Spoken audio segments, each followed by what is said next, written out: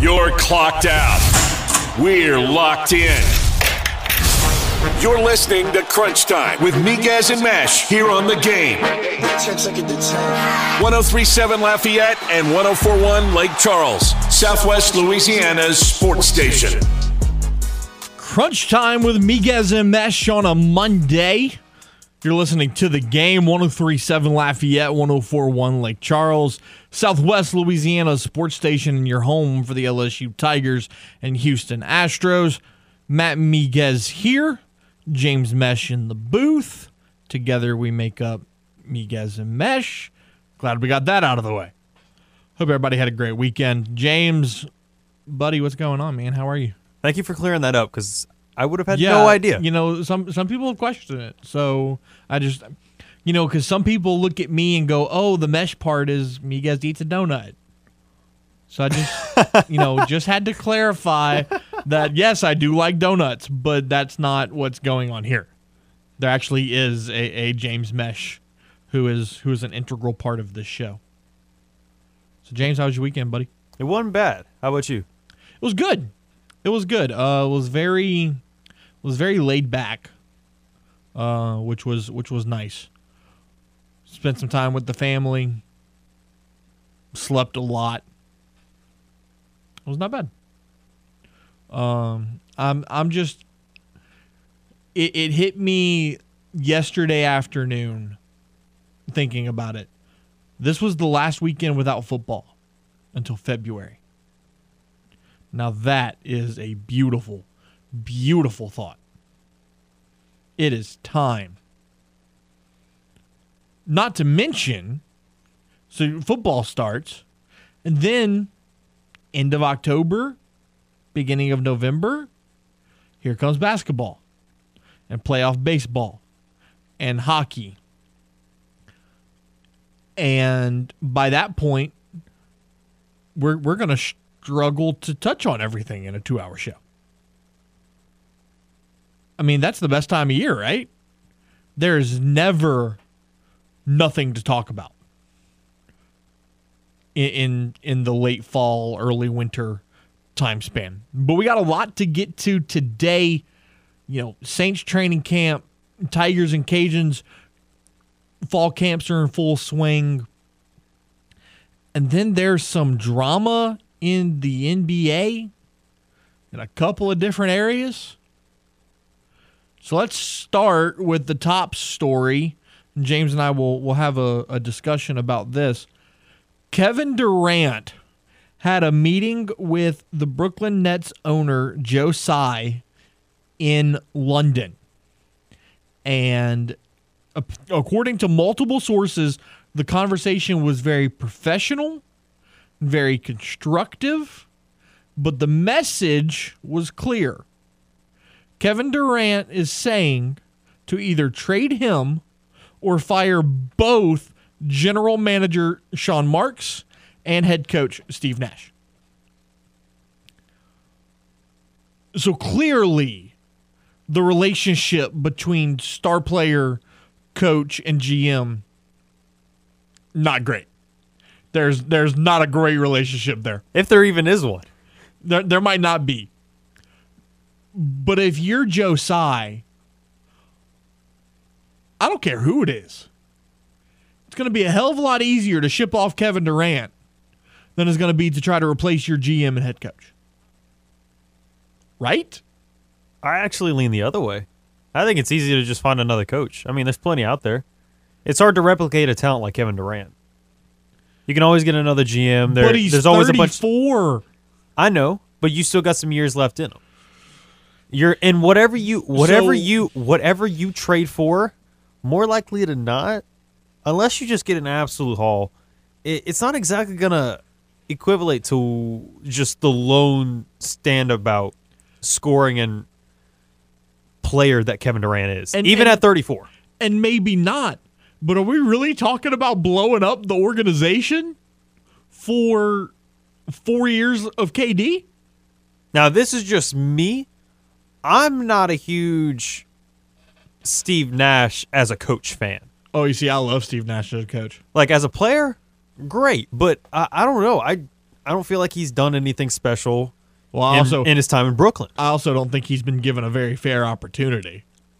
I mean, Kyrie played, 27 games? I mean, has he had to deal with difficult personalities as players on his roster? You had to deal with the soap opera that is James Harden. Yeah. And then, I mean, KD battled multiple injuries last year. He didn't play the whole season. And then Kyrie is Kyrie. Yeah, I mean, Kyrie played less than half of the year. So, I mean... I get it, but at the same time, you've gotten so much talent. If you are going to win, you have to win with that much talent and find a way for them to mesh and gel together and have some chemistry. But they didn't play together. They played... Kevin Durant, Kyrie, and James Harden played 15 games together last season. You can't win with 15 games. The guy hasn't been given a fair opportunity.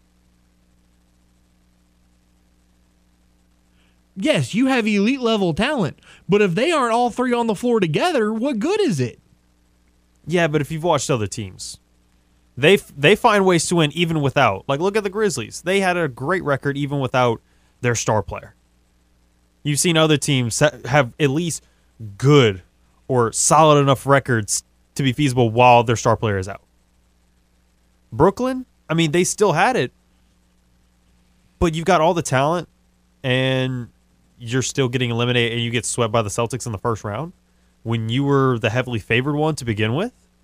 I mean, something's going on, and I feel like I'm not huge on Durant, me personally, and I don't want the Celtics to trade for him, even though they are still one of the three teams heavily interested in Durant. I think it's easier to just get rid of a coach because, remember, this is a players' league at the end of the day. But you're getting rid of a coach and a GM. It's both. The coach, yeah, that's easy to replace. You have to replace your general manager, too. Yeah. That's a lot.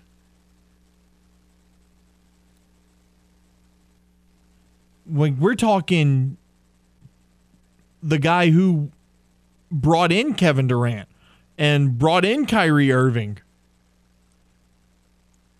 and you're just going to ship them out because Durant and Sean Marks got in an argument? You know what I would do? I'd just blow it all up. All of it. Get rid of Nash.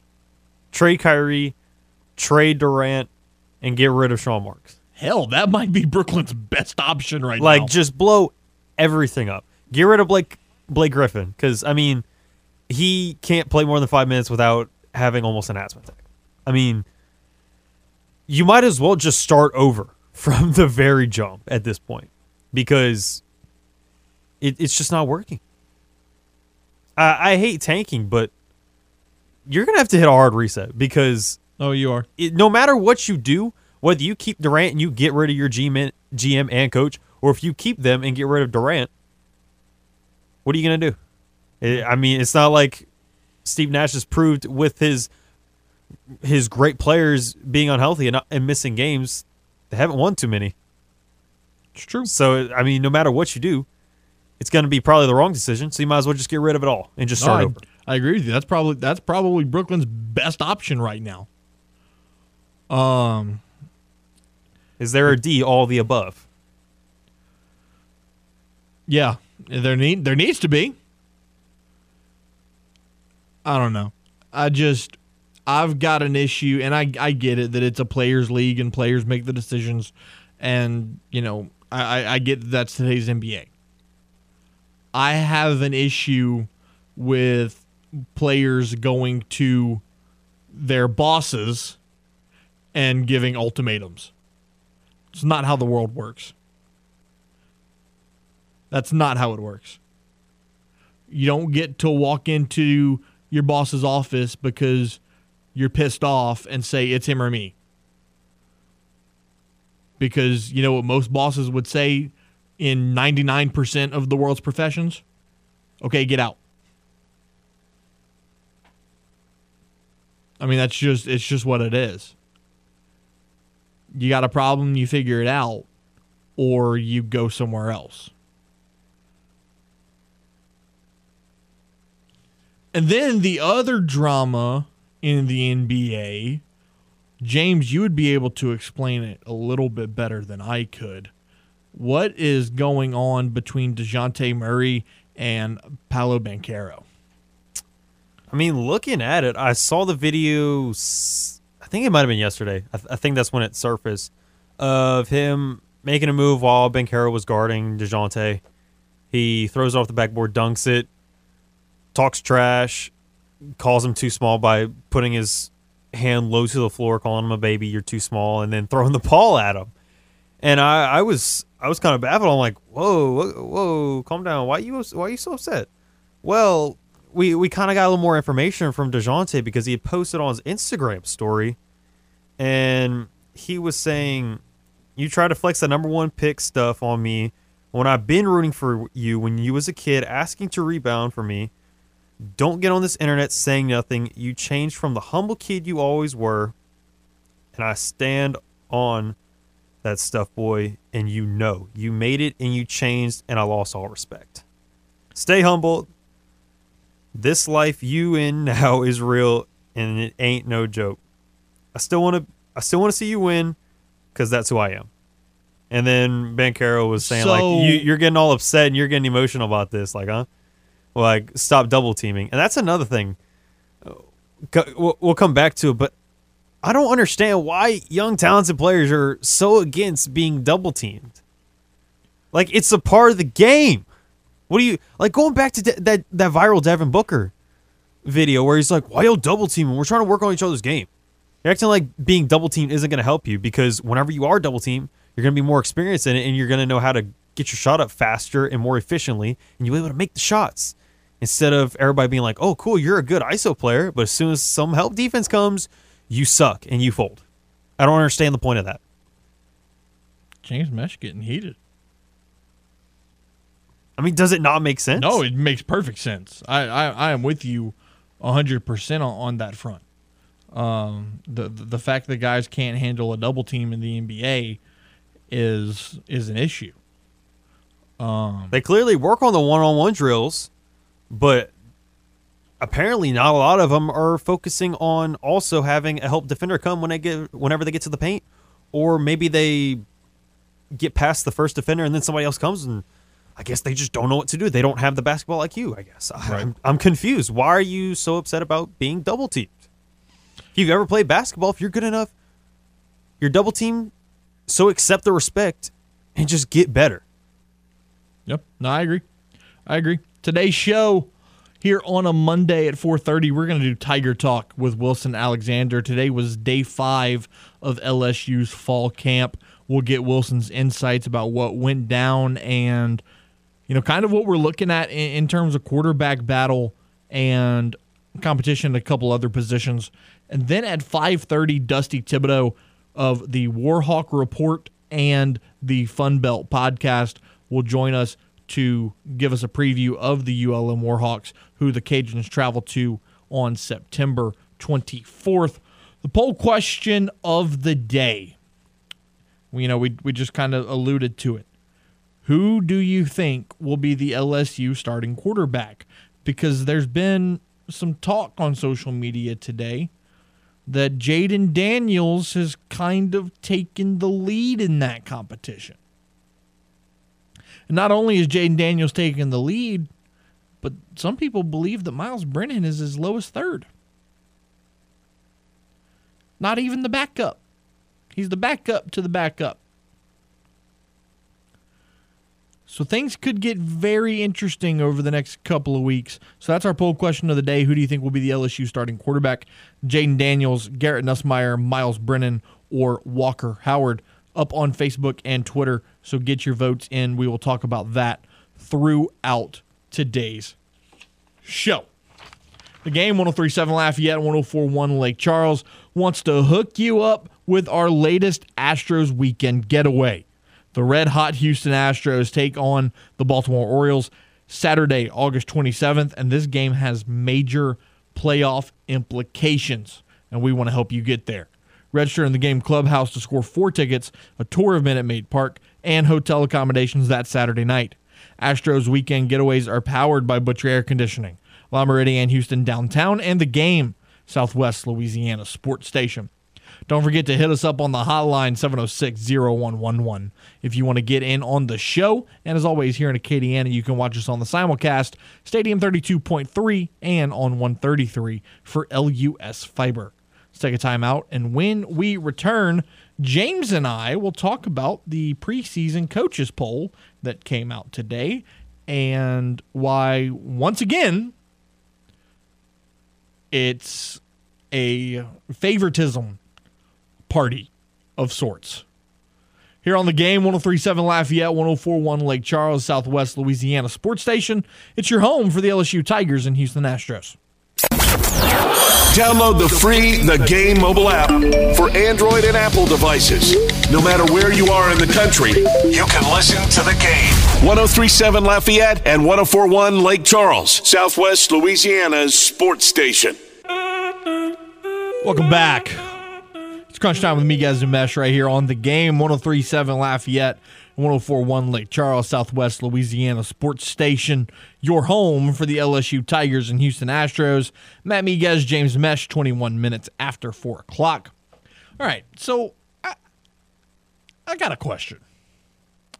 Coaches poll comes out today, and as usual, it's skewed. Things are off. Whatever. Here's question number 1. Who in the hell gave a first place vote to Texas? Who? Who believes that Texas is even remotely close to being the number 1 team in the country? The only person that would make sense is Steve Sarkisian. That's it. And my follow-up question is, how are they 18th? They were 5-7 a year ago. They're not a good football team. What, Quinn Ewers is supposed to come in and, resurrect the Longhorns? Sam Ehlinger saying, "We're back." Is it going to actually ring true this year? Probably not. And remember a couple weeks ago when Arch Manning committed to Texas, and I said, I'll be surprised if that holds up? There's rumblings coming out that that's not going to hold up. Why? Because Texas is Texas. They got a lot of money. They've got a lot of boosters. But it never turns into anything on the field. Hasn't turned into anything on the field in a very long time. What, they have one Sugar Bowl to show for it in the last, 10 years? Like, Texas has been mediocre since Colt McCoy left. They haven't been very good since they got beat by Alabama in the national championship game. And now, Steve Sarkisian comes in, gets a couple good quarterback recruits, and people go, oh, look out for Texas. Now, don't get me wrong. They got Bijan Robinson, one of the best running backs in the country. But that doesn't make a team. Here's a couple other issues that I have with this poll. Clemson's number 4? What? I mean, yeah, they returned a lot of talent, but they weren't that great last year. Notre Dame, number 5. Now, don't get me wrong. Does Notre Dame deserve to be in the top 10? Yeah, probably so. But they did just go through a coaching change. So that's intriguing. North Carolina State, 13th. Again, good last year, but who'd you play? USC 15, I knew that was going to happen.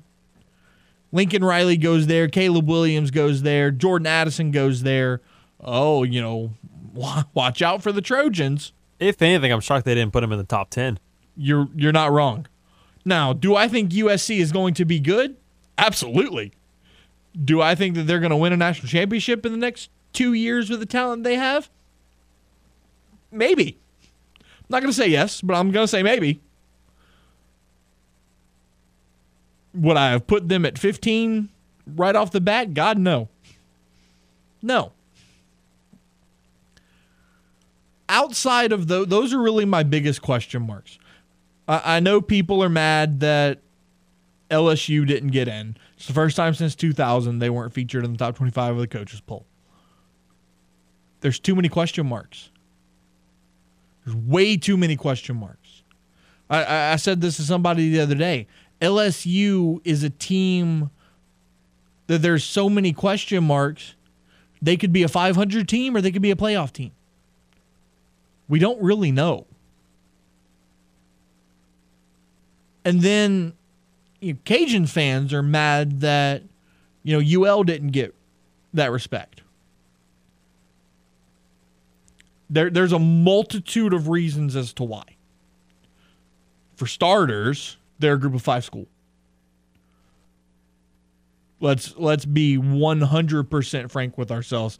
The only reason that Cincinnati is in the top 25 is because they're going to the Big 12 and they were in the playoff last year. That's it. That's the only 2 reasons that they're in the top 25. Houston, same thing. They're going to the Big 12, and they're projected to be the favorite in that conference this year. In terms of the Cajuns, you lost your head coach. You lost 80% of your staff. You lost quite a few of your key players, including your quarterback. And your division got a little more talented. So there's a lot of reasons as to why the Cajuns wouldn't be in there. I didn't expect Cajuns to be in there in the first place. I didn't expect many G5s. Again, Cincinnati is in there because they were in the playoff a year ago. They were in the playoff a year ago, and they're 22nd in the coaches poll. That goes to show you the glaring disrespect that G5 schools get in the world of college football. Let's go to the hotline, 706-0111. T's calling in. T, what's up? Oh, not a whole lot new, bud. Oh, it's a beautiful Monday afternoon. I know, right? That's what you got. As far as your poll question, here's my thing. If Jaden Daniels is the starting QB, that means one thing to me and one thing only. We have no O-line and no running backs. What do you think? See, I disagree. I don't know that putting Jaden Daniels as the starter gives that thought process out. I think it's just that Jaden Daniels has a better arm than most people give him credit for, and he's a much better runner than any of them. I'd agree with that. Arm talent, I think Garrett might be up there with him. Garrett's got the most arm talent, but I think Right. I think Jaden's got more arm talent than they give him credit for. Okay. All right. Well, that was just my thought on that. But, I wish it'd be Miles Brennan, but, I think he came back because he realized, well, I might not have a professional career, so I think I'll just stick with LSU where I was recruited and graduated from. Your thoughts on that? Yeah, I think that would be fair. And then the other thing is, and I hate to say this because of how much I respect Miles Brennan, I don't think that he's quite the quarterback that many people thought he was. I would totally agree with that. I don't think But he has I love panned the out guy. quite I mean- like people thought he would.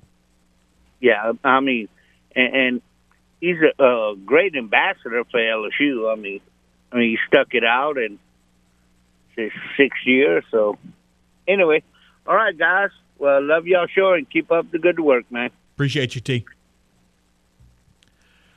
Yeah, and again, I hate saying that because of how awesome of a guy Miles Brennan appears to be, but I just don't think, and injuries have obviously played a factor in that.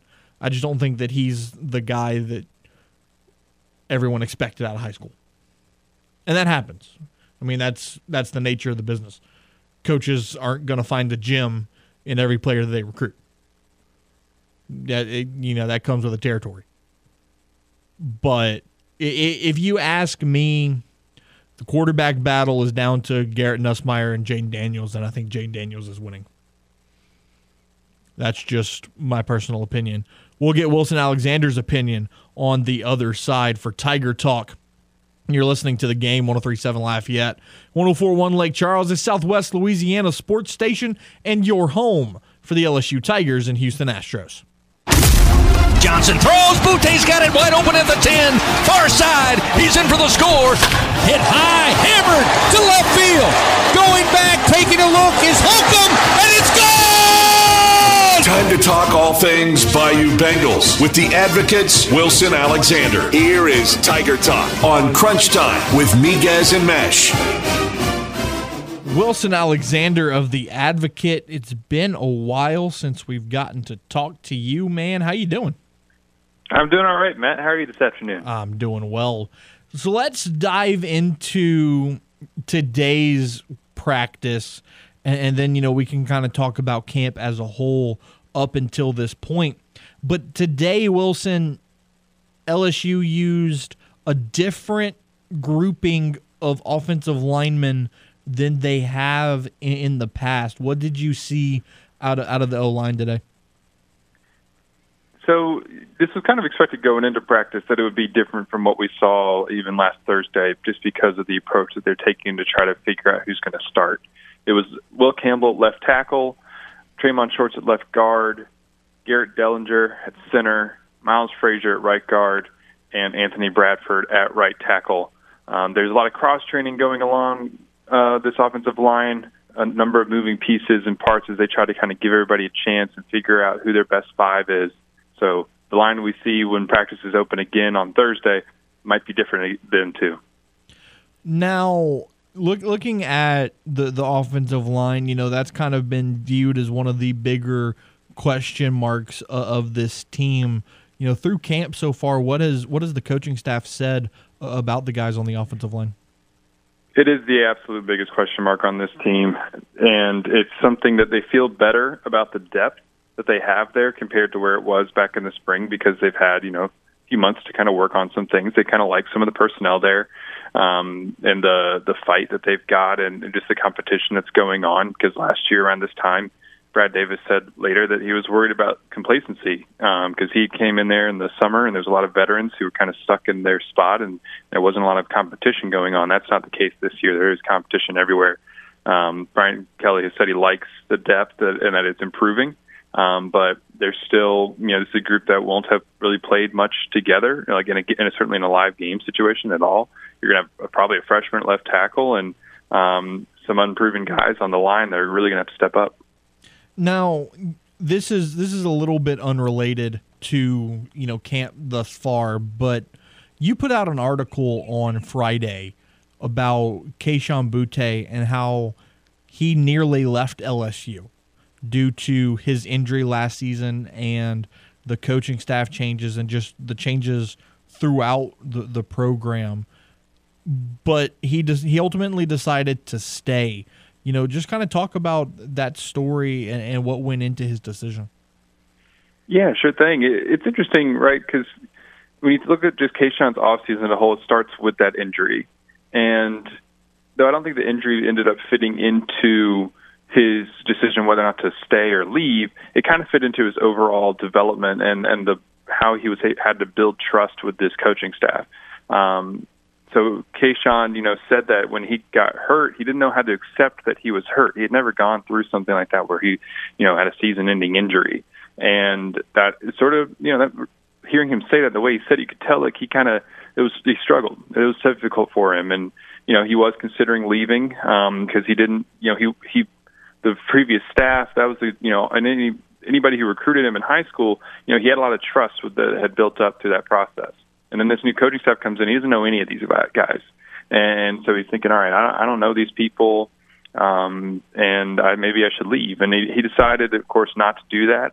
It helped that Gordon McKernan came in with an NIL deal that really just made him feel comfortable and just valued as one of the top receivers in college football.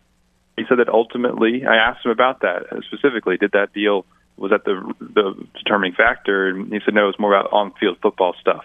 Brian Kelly and the coaching staff was able to, sort of ease his mind in that regard, and they were able to build that trust up over the last few months to a point where, once he was feeling better in terms of his recovery from the ankle, he was just in a better spot to move forward, and continue kind of get back on that path that he was on last fall as one of the best receivers in the game. Now, we talked about the offensive line. Another big question mark for this team was the secondary. A little bit thin, especially with Derek Stingley going to the NFL earlier this year. But earlier today, 3 corners were missing from practice, as well as a couple linebackers and 2 wide receivers, including Jack Bech. Injury-wise, talk about where the team's at. They're actually not in a bad spot. So Jack Bech has shin splints, Brian Kelly said last week, and he's, we saw him even last Thursday. He wasn't a full participant, but he was off on the side, kind of getting some work in on his own, riding the stationary bike, that kind of thing. And obviously you want to see him get back on the field. He's not there yet, but it sounds like it's something that should be coming soon.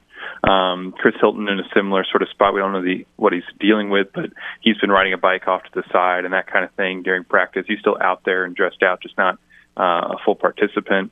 And then at corner, like Jarek Bernard-Converse was not during the media viewing portion of practice, but there's always that caveat with those reports, is just that we were there for about half an hour. And I heard from a source today that Jarek came out later, that he was finishing up a final, and was able to then practice just after we were gone. And so they're actually in a pretty decent spot. Demario Tolan is recovering from a discectomy, and he's out for a little bit. But other than that, they're in pretty decent shape.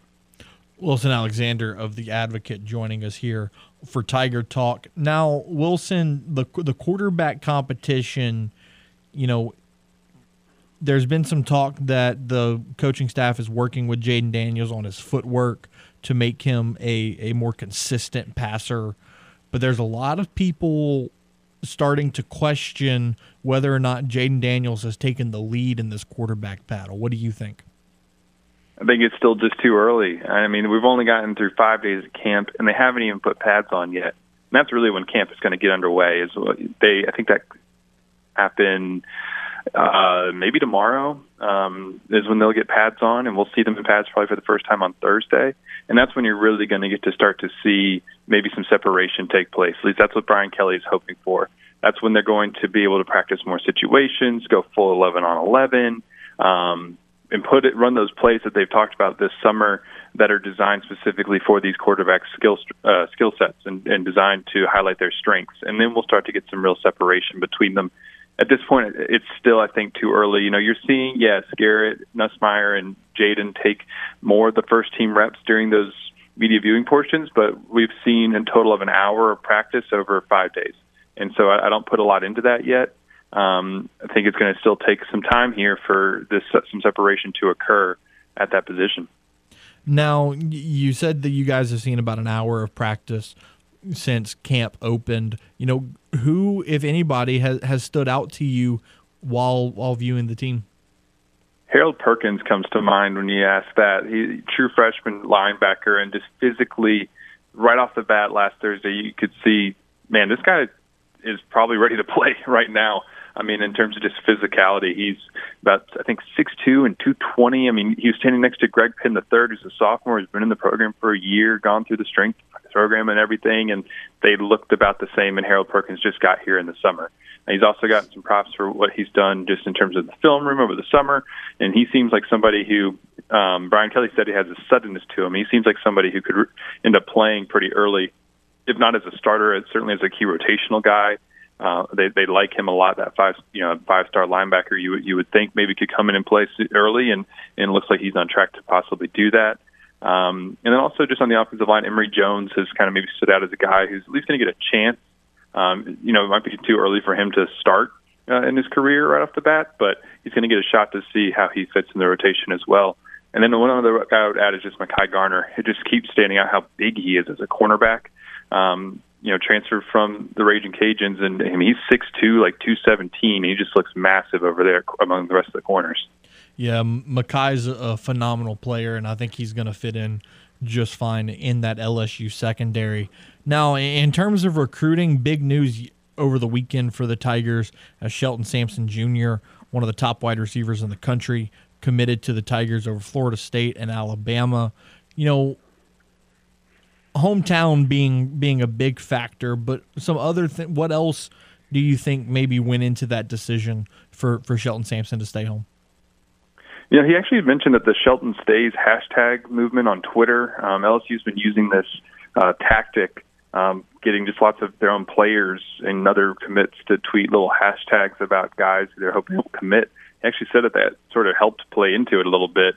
But ultimately, it was sort of like, why not? I mean, I'm from Baton Rouge. I've always grown up going to LSU games and goes to Catholic, and ultimately he just viewed it as the best opportunity to stay, home and play for his hometown team. And it was really pivotal for LSU to get that because there's been a lot of in-state guys going elsewhere in this cycle for just a number of reasons. I mean, some of them you knew they were probably going to leave, like Arch Manning and Eli Holstein, even Tackett Curtis, a linebacker, Jaden Osbury, another linebacker, all seemed like they were headed out of state. But it was really crucial for them to win a really big in-state battle like Shelton. Lastly, Wilson, in the next week ahead, what kind of availability are you guys going to have in terms of practice, and what are you guys looking forward to? Yeah, we're going to get to talk to players tomorrow, and then Thursday is a completely open practice for us in Tiger Stadium. Going to get to watch that entire thing, and I'm looking forward to, like we've talked about the quarterbacks in that kind of thing, seeing how they do in 11-on-11, who starts to step up and assert themselves as the guy. Also, just continue to see what we see on the offensive line, and then those one-on-ones between corners and the receivers, and also on the defensive line, who steps up there. We know this defensive line is supposed to be pretty good. Kind of see what they do in an 11-on-11 period and some full contact stuff. Should all be pretty revealing as we start to head kind of deeper into camp when things should really begin to show themselves as to who's going to be a contributor on this team. Wilson Alexander of The Advocate joining us for Tiger Talk. Wilson, appreciate you taking the time each and every Monday. Looking forward to doing it each week throughout the football season, and we'll talk to you next week, my friend. Absolutely. Talk to y'all soon. Tune in next week for another edition of Tiger Talk here on Crunch Time with Miguez and Mesh. Welcome back into Crunch Time with Miguez and Mesh right here on The Game, 103.7 Lafayette, 104.1 Lake Charles, Southwest Louisiana sports station. It is your home for the LSU Tigers and Houston Astros. Matt Miguez, James Mesh. The University of Oklahoma has announced that longtime wide receivers coach Cale Gundy resigned yesterday after it was revealed that he used inappropriate language in a film study.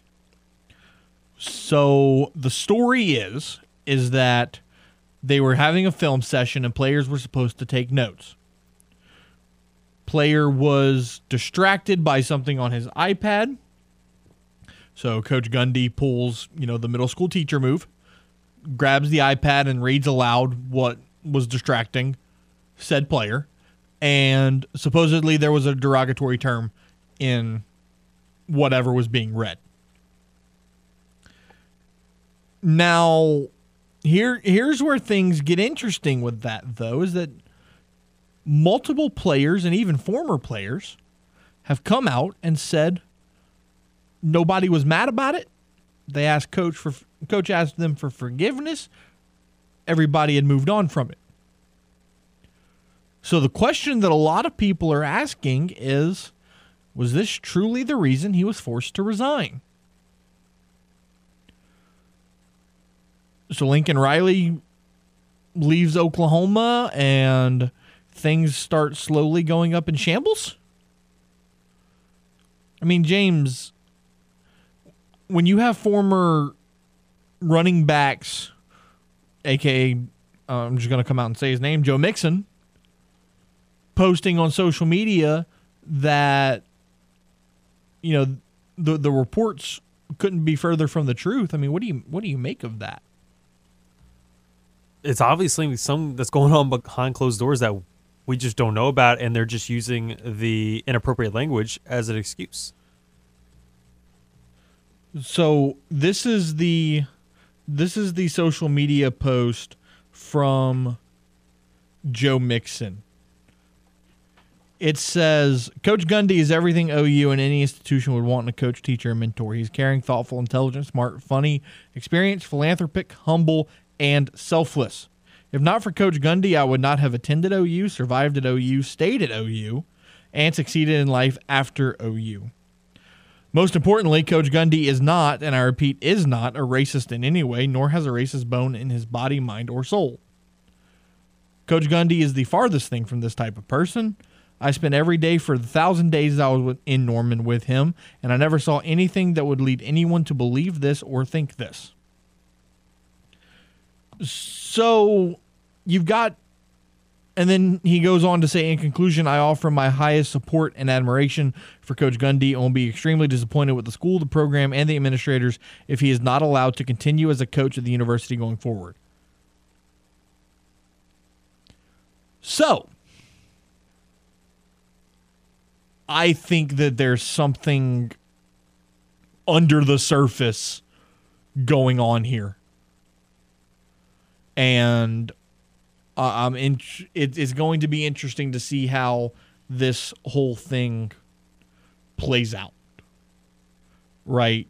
Because, again, Cale Gundy's a longtime coach. He's got people in his corner. And this whole thing just kind of blew up.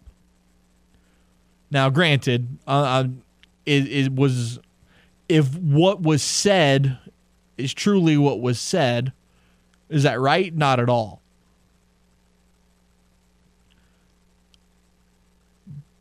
I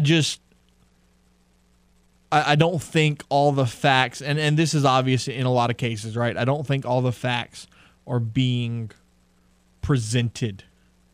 I think the story is somewhat maybe being painted in a light to make the university look a little bit better and make Coach look a little bit worse. So it's another scapegoat situation. It's very, where it's not necessarily him, but they're using him as the pawn, right, so that way the university as a whole and the program doesn't look as bad. It's very Brian Harsin-esque. Except Brian Harsin didn't work. But, Also, another thing that we're going to have to get to in hour number 2, Jameis Winston, did he hurt his ankle or did he hurt his foot? Because I'm not sure that they know. Because at first it was the ankle, and now they're saying it's the foot. And the story is that it's not major, but obviously you never want your starting quarterback to leave training camp with any kind of injury. So it's not great news for the Saints. We'll keep you updated on that. Also, in terms of the New Orleans Saints, quickly, they have announced the passing of former offensive lineman Darren Gilbert. He was a second-round draft choice by the Saints in 1985, played 43 career games with 11 starts for the team. He was also a part of the Saints' first winning season and first playoff team. He passed away today at the age of 58. Hour number 1 in the books. Hour number 2 On the other side, you're listening to The Game, 103.7 Lafayette, 104.1 Lake Charles. It's Southwest Louisiana's sports station and your home for the LSU Tigers and Houston Astros. You're clocked out. We're locked in. You're listening to Crunch Time with Miguez and Mesh here on The Game. 103.7 Lafayette and 104.1 Lake Charles, Southwest Louisiana's sports station.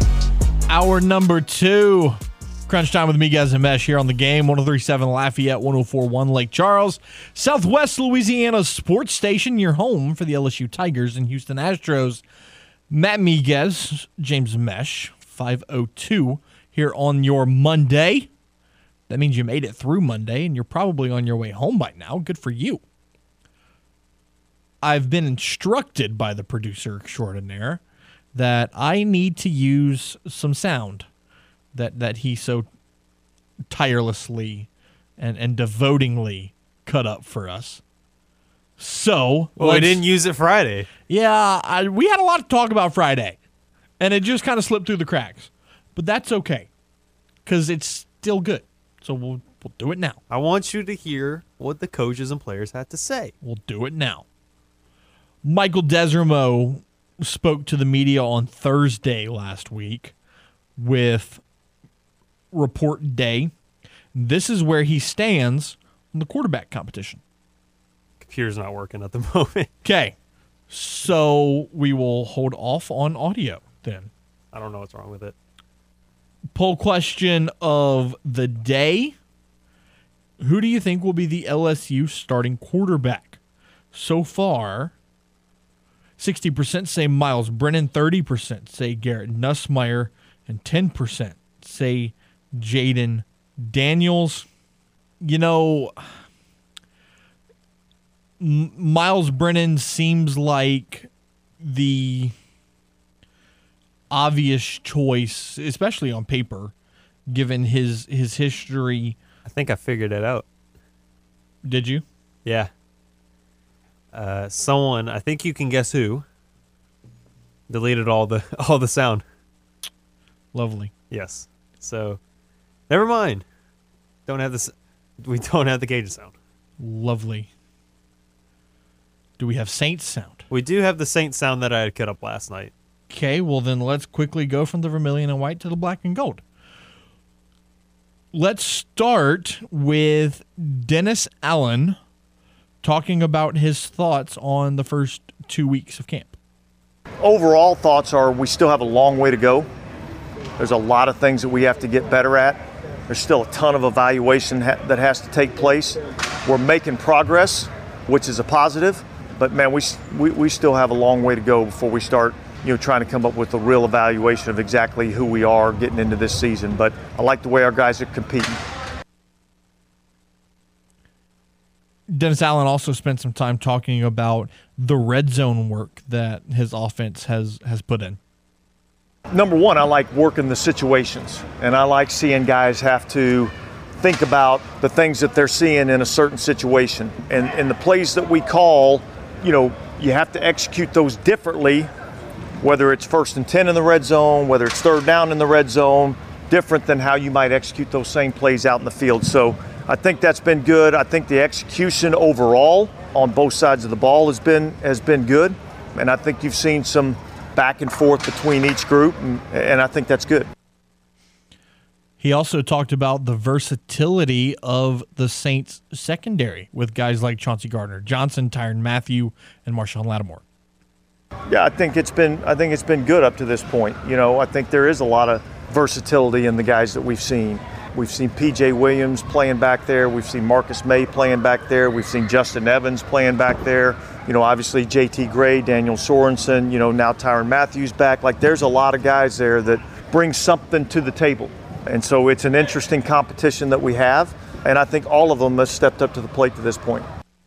Ryan Nielsen is currently serving as the Saints co-defensive coordinator with Chris Richard, and he spent some time talking about sharing that role and those responsibilities. Well, I've known Chris for a long time, and he's a fantastic person and a fantastic coach, and so that makes it easy. And so, bounce a lot of things off of him, He's had a lot of success doing it already. And so it's it's been easy. He's had a lot of input and a lot of insight in what we're doing. And I'm happy he's here. I'm appreciative that he's here. And he comes to work every day and he brings a perspective of, just getting better, and that's awesome.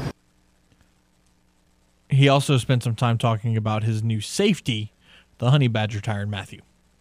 Oh, he's done great. We're just going through the proper progression and getting back to play. But he's all in. He's a really smart player. You can see him kind of getting in our defense and really understanding where he fits in and where he can make plays. So he's doing a great job. I'm so fired up he's here. He is awesome. Ball of energy. I mean, he's all in. So really very happy to have him here. All right, James, let's talk about the Houston Astros now. 70-40 through 110 games. They have an 11-game lead in the AL West. They're half a game back of having the best record in baseball. However, they're riding a 2-game losing streak. They have been on an interesting run as of late. So you beat the Yankees, you swept the Mariners. That's how you came back from the All-Star break, riding high on a 5-game win streak. Then you get swept by the A's. And then you win 3 out of 4 against the Mariners again. And then you only win 1 out of 3 against the Red Sox. And now you just split with the Guardians. And the 2 games that you lost to the Guardians, you had no offense whatsoever. None. Yesterday, a 2-hitter. Both hits coming in the 2nd inning. I would know. I watched the whole game. Because it was on Peacock yesterday. And I was excited that I actually got to watch an Astros game. So I watched the whole thing. And it was rough, to say the least. However, Friday night's game was a lot of fun. Trey Mancini, 2 homers, including a Grandy. His first career grand slam. Drove in 5 runs to beat the Guardians 9-3. And then Saturday, everything just went cold. So, James, I'm going to ask you this. Do you think that it's because maybe the MLB has figured the Astros out? Or do you think they're just going through, one of those stretches? I think it's a slump because have you already figured someone out when you didn't figure them out before the break and now they got a whole bunch of new players? To me, you somehow figuring them out, that's not very likely. Yeah, I don't know that that's the case. But it is an interesting topic of conversation. It's definitely something, no doubt, because you're look at. You're playing 500 baseball with 500 baseball teams. Right. It's not optimal by any stretch of the imagination. No, it's not. Taking a look at the MLB stat leaders, Paul Goldschmidt leading the batting average conversation at 332. Aaron Judge still leading the home run conversation, but he hasn't left 43. The Yankees struggling lately. Aaron Judge also leads the RBI conversation at 97. Freddie Freeman leading the league in hits with 136. On base percentage is Paul Goldschmidt at 415. Slugging percentage is Aaron Judge at 669, with Yordan Alvarez behind him at 638. Yordan Alvarez is also third in on base percentage at 407, and he is third in the home run battle with 30. Looking at pitchers, what more can you say than Justin Verlander? He's the only pitcher with 15 wins. The next closest is 13. 2 guys on the Dodgers have 13. He leads the league in ERA at a 1.73. A 1.73 in 18 decisions.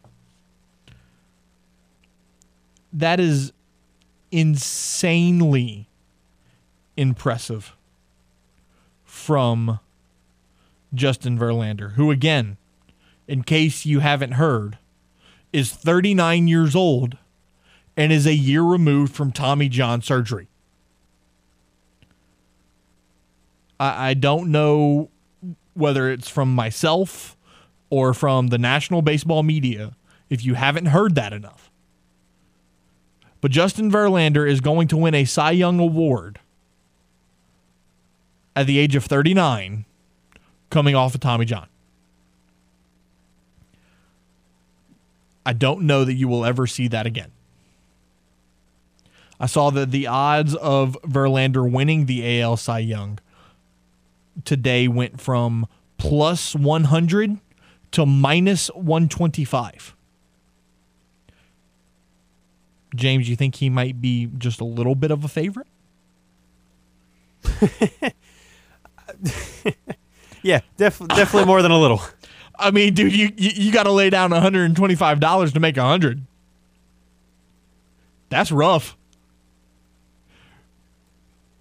I mean, again, you look at the numbers, a 1.73 ERA, he's got 15 wins.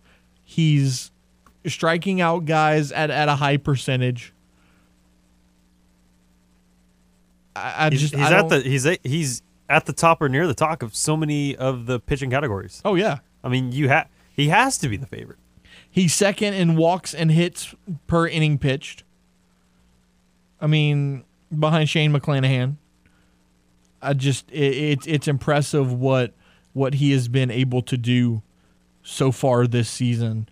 And Justin Verlander has always been, or at least in his time in Houston, where he gets a little bit better as the season wears on.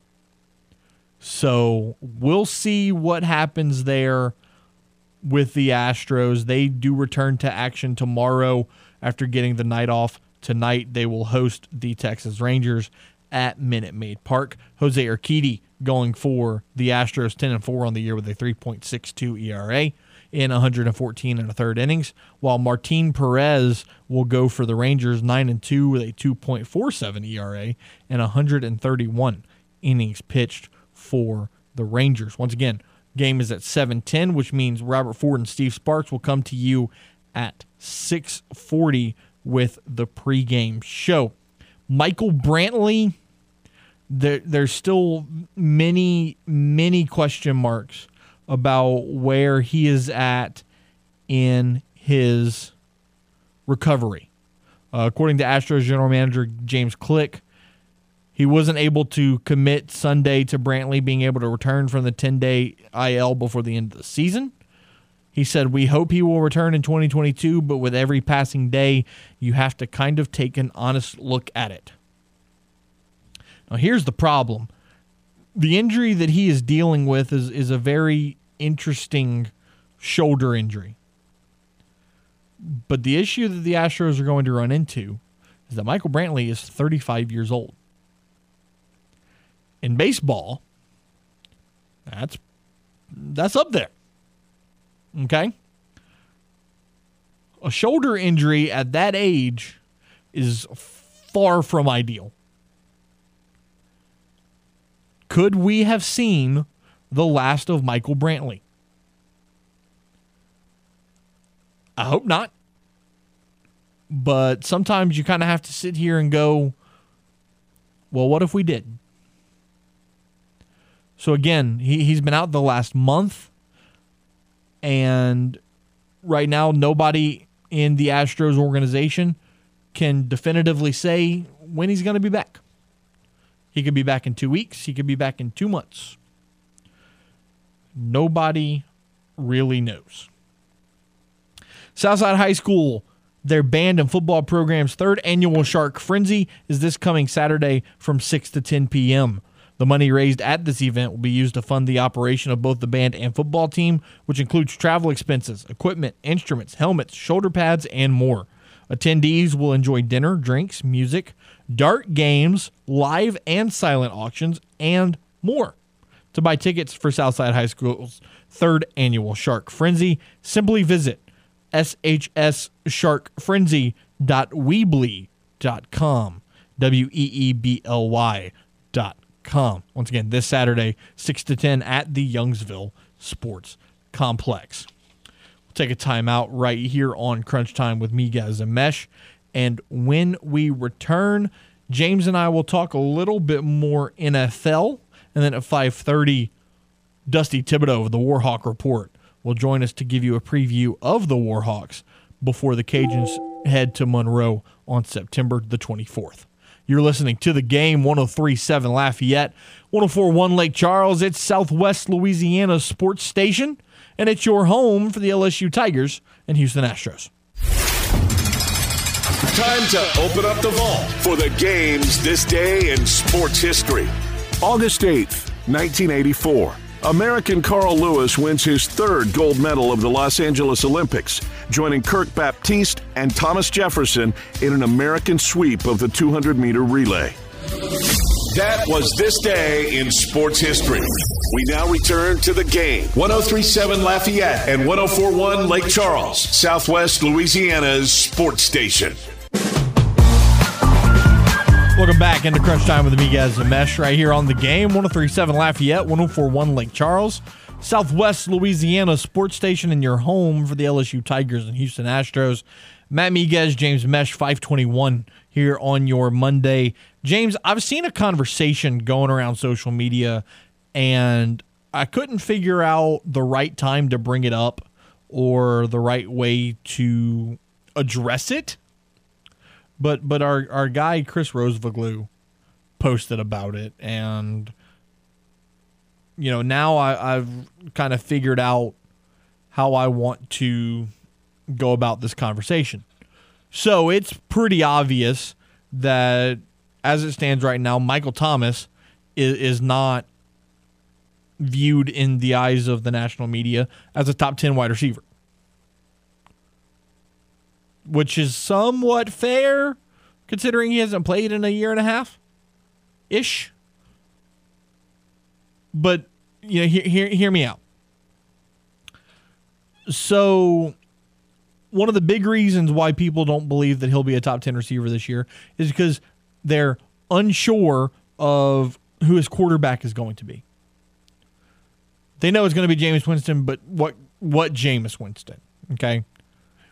But then they're going to sit there and say that DK Metcalf is going to be a top 10 receiver. That dude's got Geno Smith and Drew Lock on his depth chart. But that guy's a top 10 receiver? See the point I'm trying to get at? All you have to have is good measurables and a good 40-yard dash, and you're instantly a top 10. It doesn't matter. Like, you could be a physical freak of nature, but if your route tree is limited, yeah, it doesn't matter. You're still a top 10 just because you're athletically very good. But whereas with Michael Thomas, he could run any route on the route tree. Just good, if not better than DK. But because he's not as fast and he's not as explosive and not as flashy, but he's not as good. But see, the part that I find the funniest about this is they're saying that Michael Thomas won't be a top 10 receiver because they don't know what type of quarterback he's going to have. Yeah, but yet DK is going to be a top 10 receiver with either Geno or Drew Lock. It's nationwide scrutiny against Jameis Winston, but they're totally fine with talking about Drew Lock or Geno Smith being a feasible option at QB. I mean, you've got to be kidding me. Like, you don't think Jameis is that bad. There's no way. Everybody points at the 30 interception season. Okay. He also had 5,200 yards and 33 touchdowns. And even look at last year. The completion percentage wasn't great, but it was a 14-3 touchdown interception ratio. And if you have the trajectory continue, he's throwing over 40 touchdowns to 10 or less interceptions. You're telling me you wouldn't want that as your QB? Yeah. Like, what? His completion percentage last year was... It was 59%. So, yeah, that's not great. But it's not the worst. It's not the worst. You also have to remember Marquez Callaway is the wide receiver 1.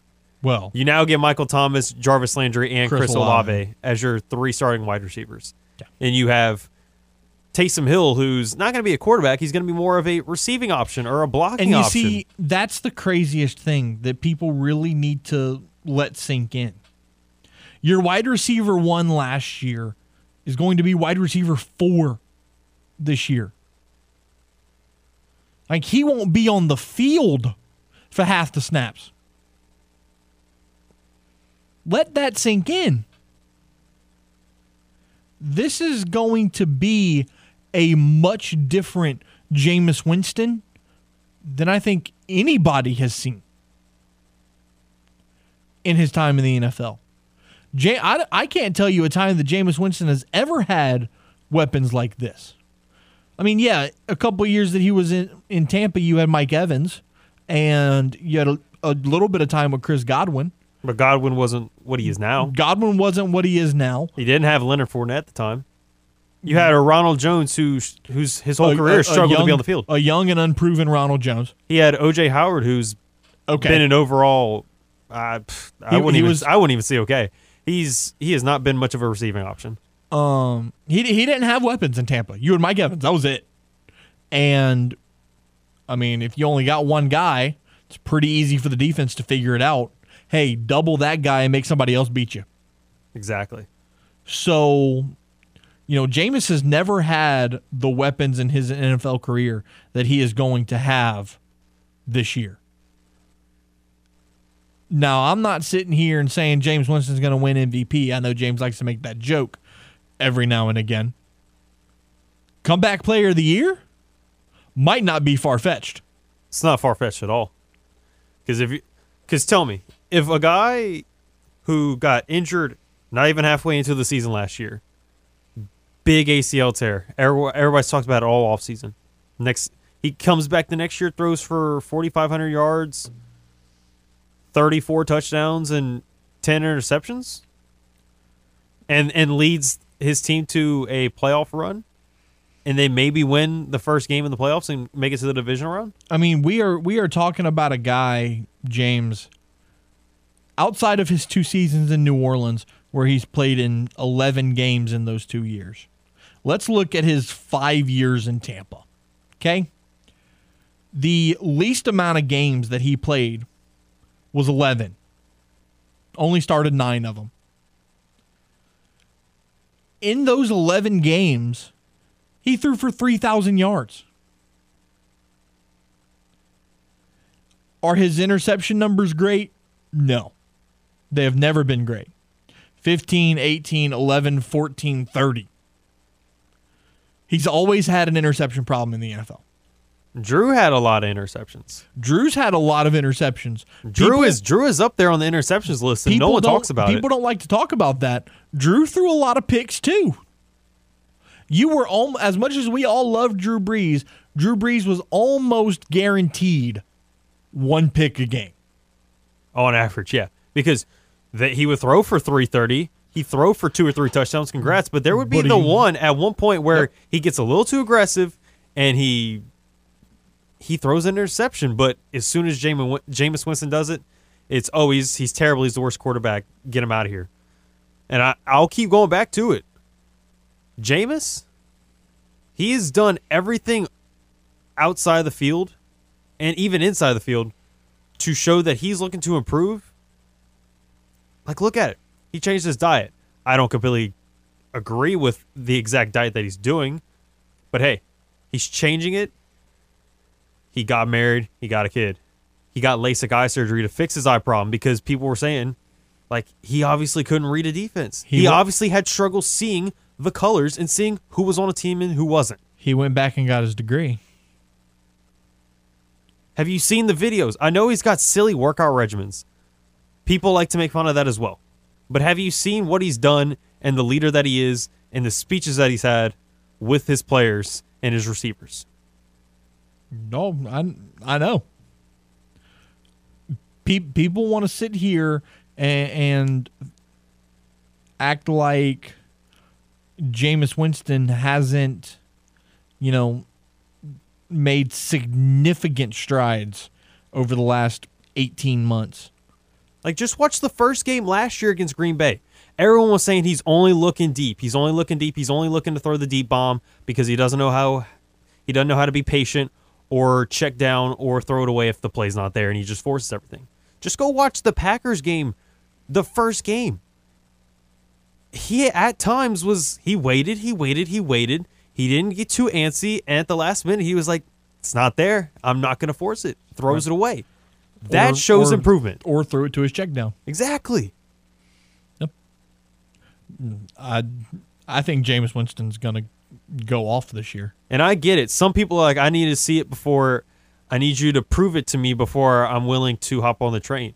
I'm with that some things as well, but I've been on the train since last year with Jameis. You can hop on late. Cool. You can be in the caboose. Yep. The Arnaville Volunteer Fire Department is hosting a Black Pot Cook-Off Saturday, September the 10th. The cooking begins at 8 a.m. and the eating will start at noon at the Flower Auditorium in Arnaville. There will also be plenty of live music from Gerald Grunig and Gentili Zydeco, Dustin Saunier, and Sweet Cecilia. For more information, visit www.arnavillefire.org. Let's take a time out. When we return, Dusty Thibodeau of the Warhawk Report will join us to talk about the ULM Warhawks and the job that head coach Terry Bowden is doing as they look to build off of that 4-8 season from a year ago. You're listening to The Game, 103.7 Lafayette, 104.1 in Lake Charles. It's Southwest Louisiana sports station and your home for the LSU Tigers and Houston Astros. Sign up right now for the Game Rewards Club at 1037thegame.com so you can score tickets, gift certificates, and more.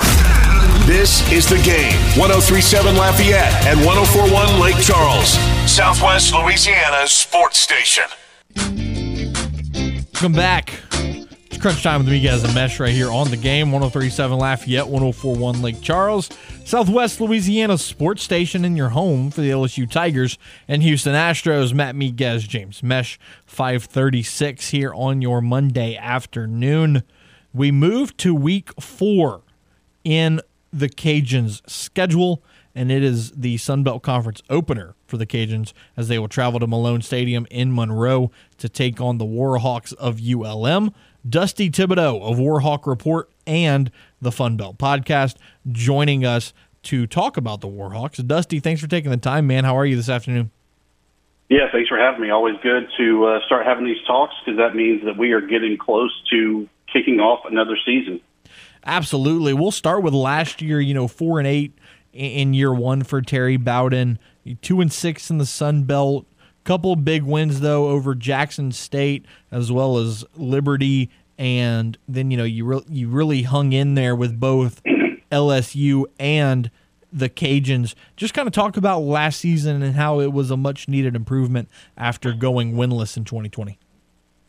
Yeah, it was a great season, actually, to have the 4 wins. Frustrating, though, when you look at it, that 3 games were decided by a score or less. And there's just something about the snake-bit Warhawks there that they can't get over the hump. That even if you assume you could have won 2 of those games, you're looking at 6-6, a good first-year head coach at Terry Bowden. That's got to be a good feel-good story to get into the bowl games, but it didn't happen. With that said, though, a turnover of coaching staff, turnover of the roster, and the Warhawks are really looking up this upcoming year. I really think, though, that you can kind of forget about last year in being a rebuild for the Warhawks. This is kind of year one of that rebuild. But what a way to do it when they have a great quarterback battle there of Chandler Rogers and Jara Wright at the quarterback position. That's where it all starts on offense. And then obviously at the wideout position, everyone's favorite name there, Boogie Knight at the receiver position. A solid offensive line, a pretty good defensive line, and the Warhawks should have some pieces to make a little bit of noise. This probably will not be their year in the Sun Belt Conference, but another 3-4 win season, pretty impressive from where they've been. You brought up Boogie Knight, and then you also hit on the quarterback competition. I mean, Chandler Rogers having such a great year last year, both in the air and with his feet. It's hard to imagine him losing that spot. Talk about the quarterback battle and kind of where they sit right now. Yeah, as you said, last year Chandler Rogers just over 1,600 yards passing, 10 touchdowns.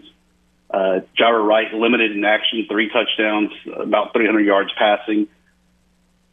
But Chandler was really able to step in when Rhett Rodriguez, who was the starter going into last season, went down with injury. And you didn't notice, if anything, the offense got better under Chandler Rogers. And I really feel that this battle between Rogers and Jahra Wright, it's really a 1A, 1B. There's not a wrong answer. There's probably maybe a little bit better of an answer, but there's not a wrong answer in that battle.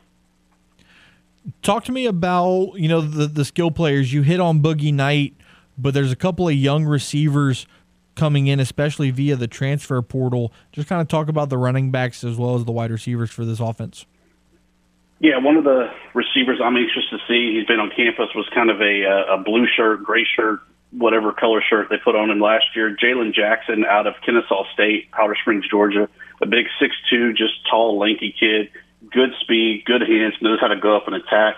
And for all the Cajun fans out there, he really reminded me a lot of Ladarius Green, of just kind of that build of he's a thick receiver that knows how to go out and attack the ball. So I'm excited about seeing him. I like Garrett Common at the tight end as well. I feel that a local kid there at Western Road made the shift over from quarterback to that position after having some shoulder issues. Anxious to see kind of how he can do at that position. And then, of course, the return of Andrew Henry after an injury-plagued season last year at the running back position.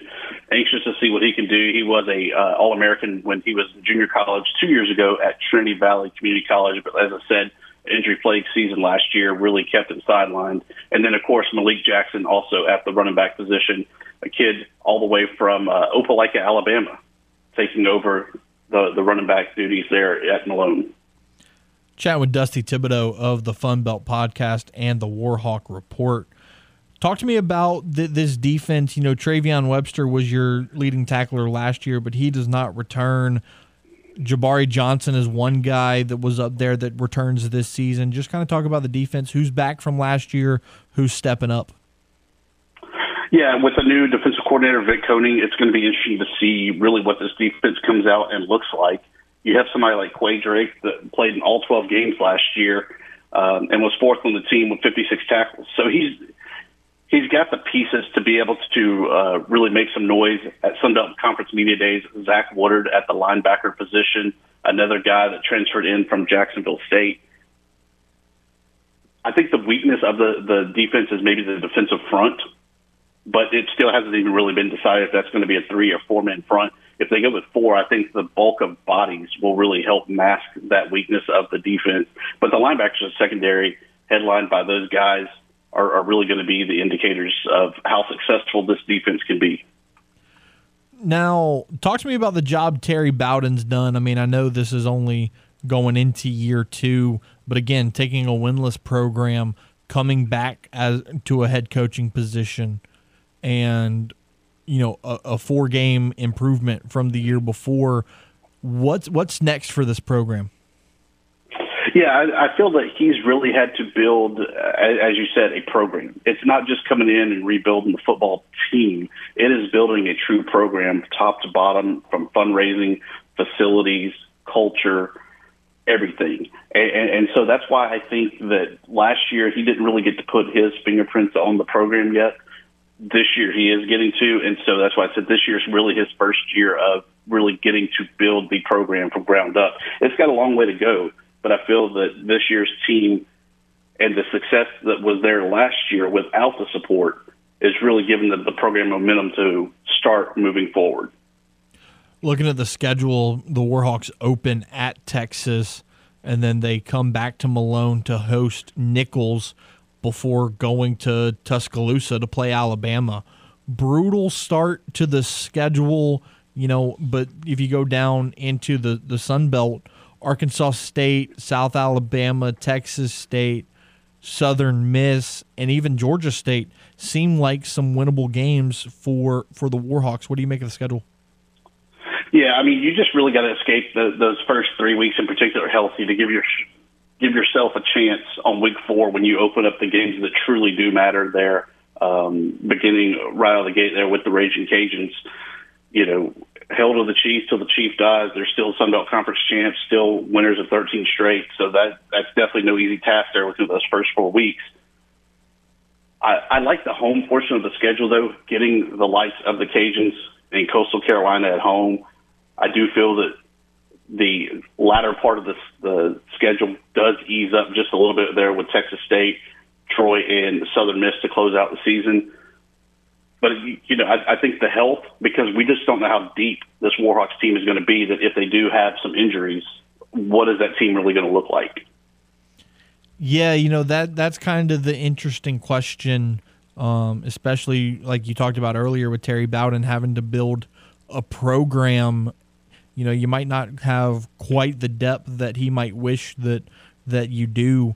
Lastly, my last question is, how do you feel he's attacked the transfer portal in terms of getting new faces and depth into this roster?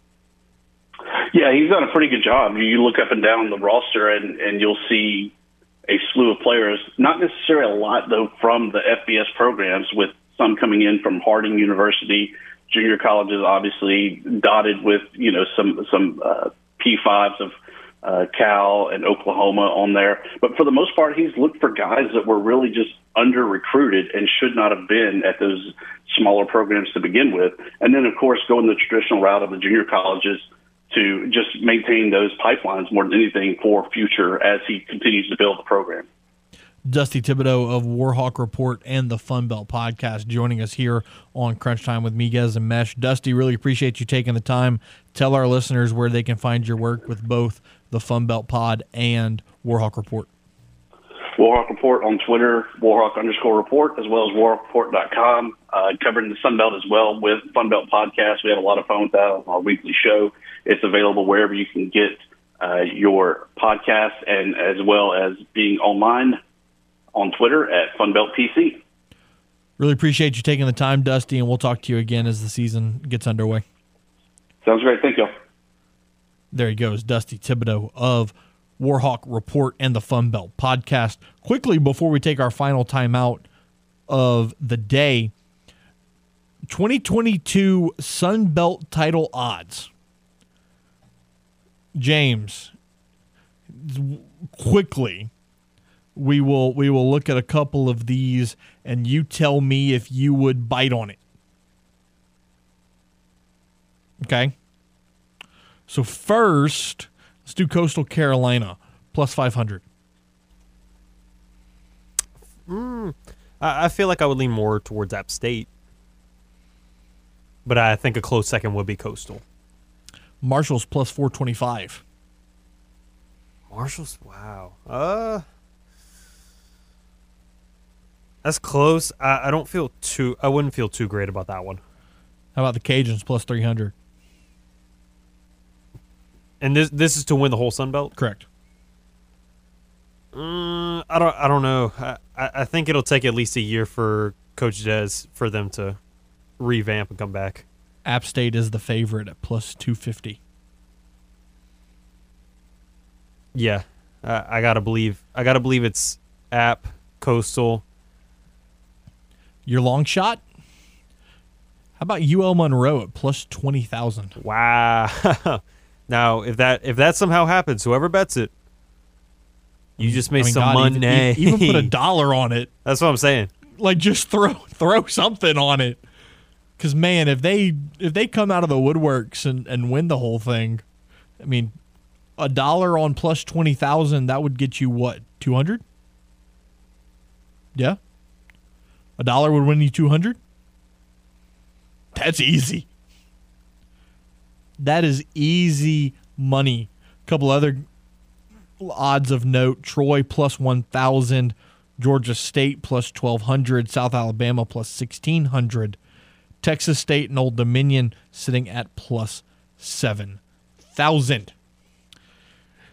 The Game Clubhouse, 1037thegame.com or 1041thegame.com can help you with your date night blues. That's because once you become a member of our rewards club, you'll have the opportunity to win some excellent prizes like a $150 gift certificate to Mr. Lester Steakhouse at Cypress Bayou, a $50 gift certificate to Acadiana Bar and Grill, or a $25 gift certificate to Mabel's Kitchen. The only way to score these great prizes is by becoming a member of the Game Clubhouse. It's very simple to do that, 1037thegame.com or 1041thegame.com. Not to mention, we already said it's simple, it's also free. So go sign up today. It's free, it's easy to do, and you win stuff, sounds like a no-brainer to me. Take our final timeout of the day, wrap up today's show on the other side, and get you set for tomorrow. Here on The Game, 103.7 Lafayette, 104.1 Lake Charles. It is Southwest Louisiana's sports station, and it's your home for the LSU Tigers and Houston Astros. Welcome back into Crunch Time with Miguez and Mesh. Right here on The Game, 103.7 Lafayette, 104.1 Lake Charles. Southwest Louisiana sports station, and it is your home for the LSU Tigers and Houston Astros. Matt Miguez, James Mesh, 5:55. Got a couple minutes left before we hit the road on this Monday afternoon. How about the Acadiana Cane Cutters? They've been in the Texas Collegiate League for 12 years, and they finally won the TCL title, defeating the Victoria Generals 6-5 Saturday night to win the TCL championship. They consistently came back each time they were down, and just what a remarkable performance by their coaches and their players. You know, it's always fun to watch college players get together for the summer like they do in the Texas Collegiate League. So congratulations to the Acadiana Cane Cutters for winning their first ever TCL championship. Final update on the poll question: who do you see being LSU's starting quarterback? So far, 53.3% of you say Miles Brennan, 33.3% say Garrett Nussmeier, only 13.3% say Jaden Daniels. That's intriguing because, I don't know. We'll see what happens. I don't think it's going to be Miles Brennan, but out of Jaden Daniels, Garrett Nussmeier, it's really a toss-up. Personally, I think it's going to be Jaden Daniels, but I've been wrong before, and I could very well be wrong again. I want to take this opportunity to thank Wilson Alexander of The Advocate for joining us for Tiger Talk here on this Monday, as well as Dusty Thibodeau of the Fun Belt Podcast and Warhawk Report for joining us for an inside look at the ULM Warhawks.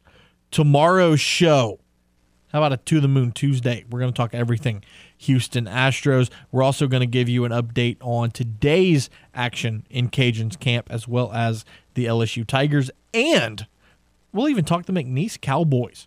We got an update from their camp today, so we will update you on that as well. For the producer extraordinaire, James Mesh, I'm Matt Miguez, reminding you to be safe, be well, hug your mom and them, and we will see you tomorrow, 4 to 6, right here on these airwaves. The Game, 103.7 Lafayette, 104.1 Lake Charles, Southwest Louisiana Sports Station.